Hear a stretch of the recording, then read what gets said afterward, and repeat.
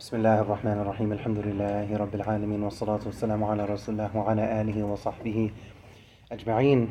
Tonight, as we get to juz number 3, para number 3, the first signature ayah you could say that we come across is only a few ayahs, a few verses into the juz itself, and this is none other than Ayatul Kursi. And the Prophet ﷺ described Ayatul Kursi as the greatest ayah in the entire Quran. And in connection with this ayah, the Prophet taught us ﷺ that whoever recites this ayah, whoever reads this ayah after each of their 5 daily prayers, then the only thing between them and paradise is death.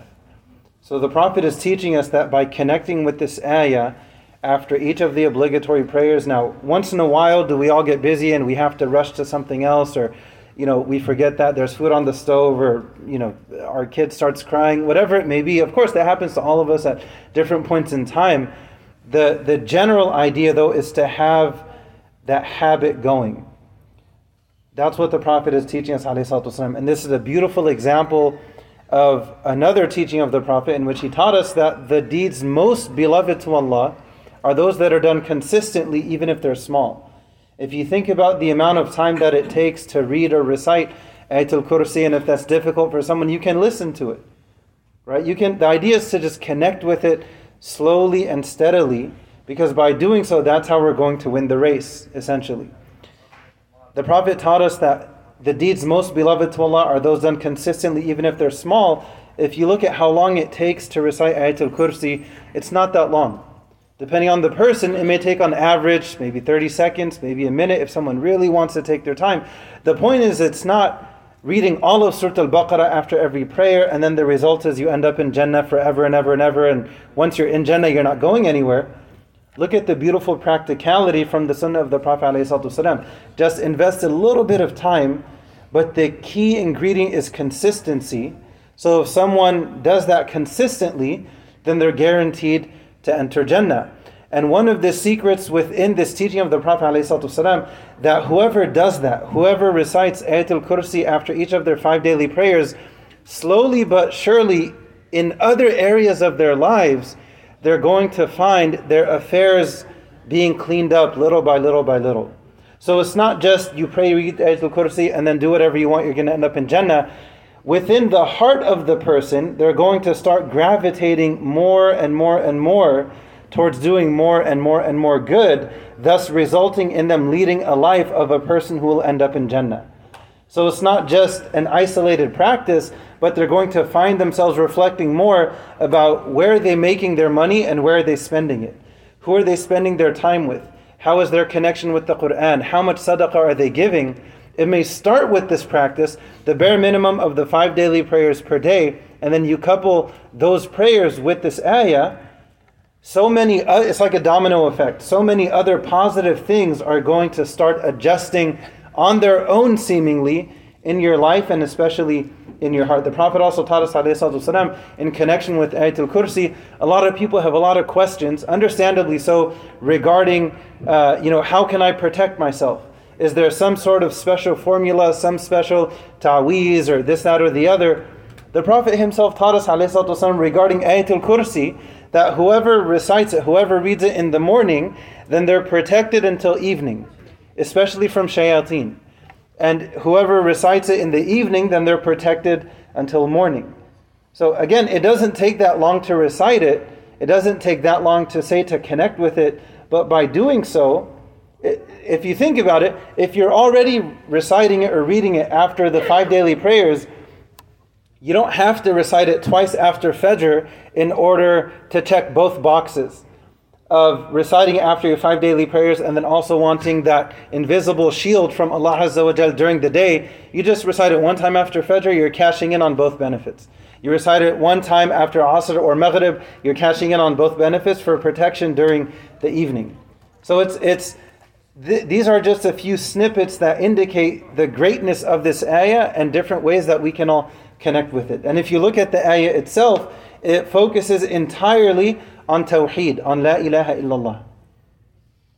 It focuses entirely on who Allah is. The Prophet ﷺ, think about it. If there are over 6,000 ayat in the Quran, And the one the Prophet specified, the greatest ayah of them all, he didn't pick something that was legal in nature. He did not pick something that was political in nature. He picked something that focused on Allah Azza wa Jal, that focused on the essence of La ilaha illallah.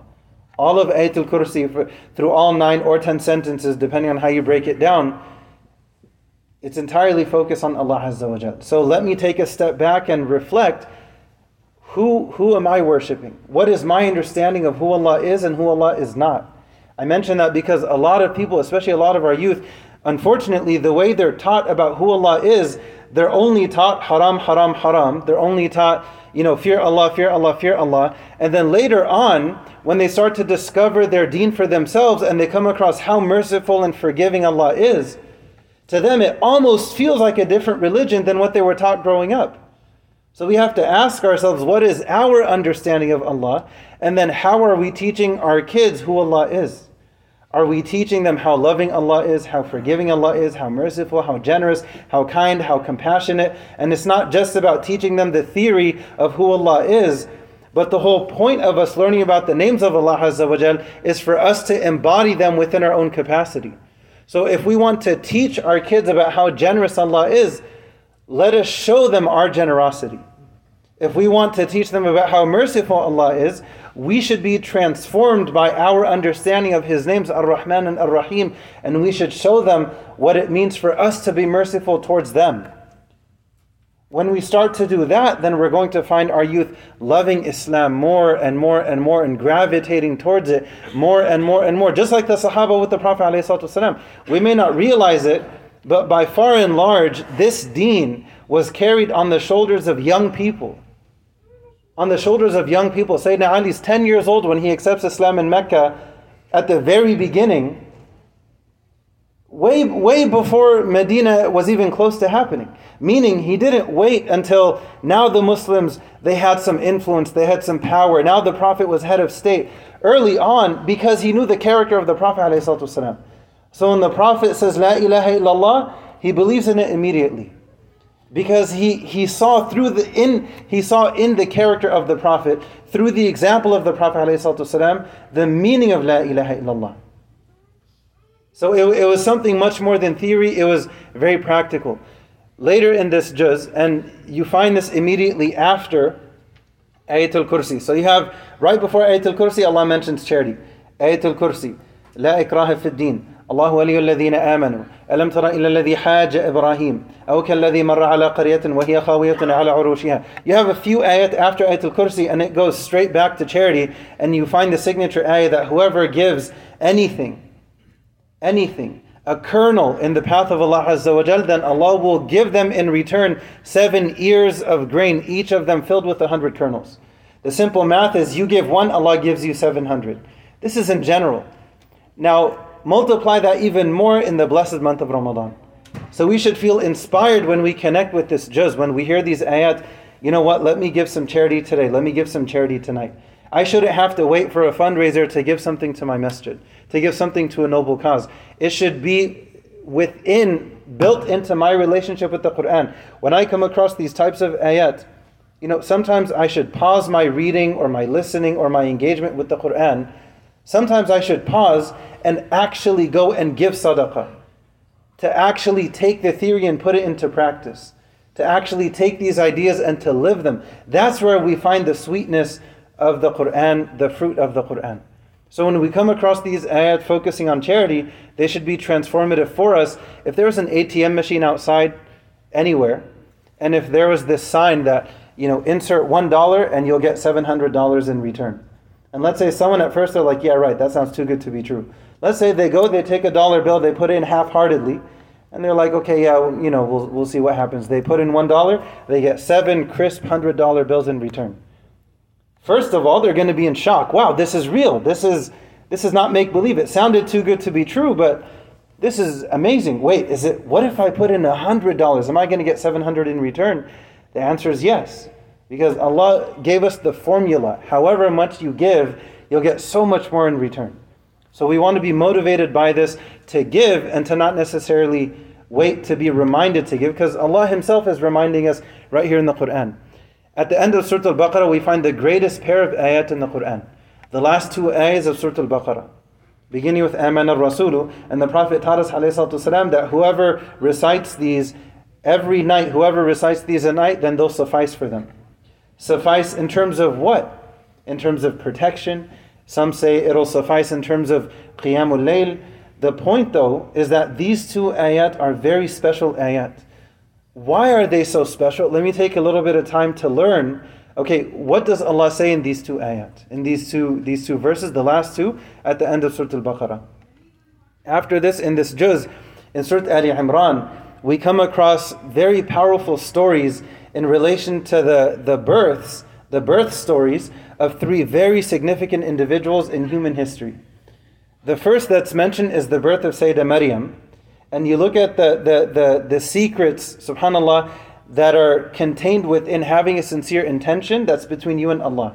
Her mother made an oath, a promise to Allah Azza wa Jal, when she was pregnant, that this child is going to serve your deen. And that's exactly what happened. Her intention was, I want to raise my child to be a righteous child. And look at who that child became, Sayyidah Maryam. And then who did she give birth to? Prophet Isa alayhi salam. If you look at it in order, it's interesting. First, Sayyidah Maryam, her birth story is mentioned. And then the story of Sayyidina Zakaria, her uncle, who was because she was born as an orphan. Her father passed away before she was born. Imran passed away before she was born. So there was this competition among some of the men in their community. They wanted the honor to take care of her as a child. And that responsibility fell on her uncle, Sayyidina Zakaria alayhi salam. And he was so impressed by her, he was so wowed by her piety, her heart, her taqwa, that he ended up asking Allah for a child. And the texture of his request, the feeling is, he's asking Allah for a child explicitly, but implicitly you can tell that he kind of wants a daughter like her. Allah gave him a son. Allah gave him Prophet Yahya alayhi salam, this miraculous birth. And then after that you have the miraculous birth story of Prophet Isa alayhi salam. So we should connect with these examples and these figures from the Islamic side of things so we can understand our own tradition. And then the last thing I'll mention all the way at the end of this juz, going back to charity, right? This juz, this para ends with the beautiful ayah, لَن تَنَالُوا الْبِرَّ حَتَّى تُنْفِقُوا مِمَّا تُحِبُّونَ. That you are not truly righteous. Allah is saying this himself. So Allah is telling us that you are not truly righteous in my eyes until and unless you're willing to give something, not everything, something from what you love. That may be different for different people. But the point is, Allah is giving us the default formula. Give something from what you love, because by doing so, you're showing Allah that you love Him more than whatever it is that He's given you. Anything that we have is from Allah, it's not from ourselves. So if we're showing Allah that we're willing to give something from what we love, a little bit, a portion of it, Allah is saying this is a real sign of birr. This is a real sign of piety and righteousness in my eyes. We ask Allah to make us from among the charitable. We ask Allah to guide us and forgive us. We ask Allah to accept all of our efforts in general, especially in this blessed month. Amin Rabbil Alameen. Subhana rabbika rabbil izzati amma yasifun wa salamun ala al-mursalin. Alhamdulillahi Rabbil Alameen. Yes, sir. Prayer times. Tomorrow Fajr will be at 5:45 and Aisha will be at 9:15. Jazakumullah khair. Please download the app Minbar, MINBR, and you can stay up to date with prayer updates inshallah. Jazakumullah khair.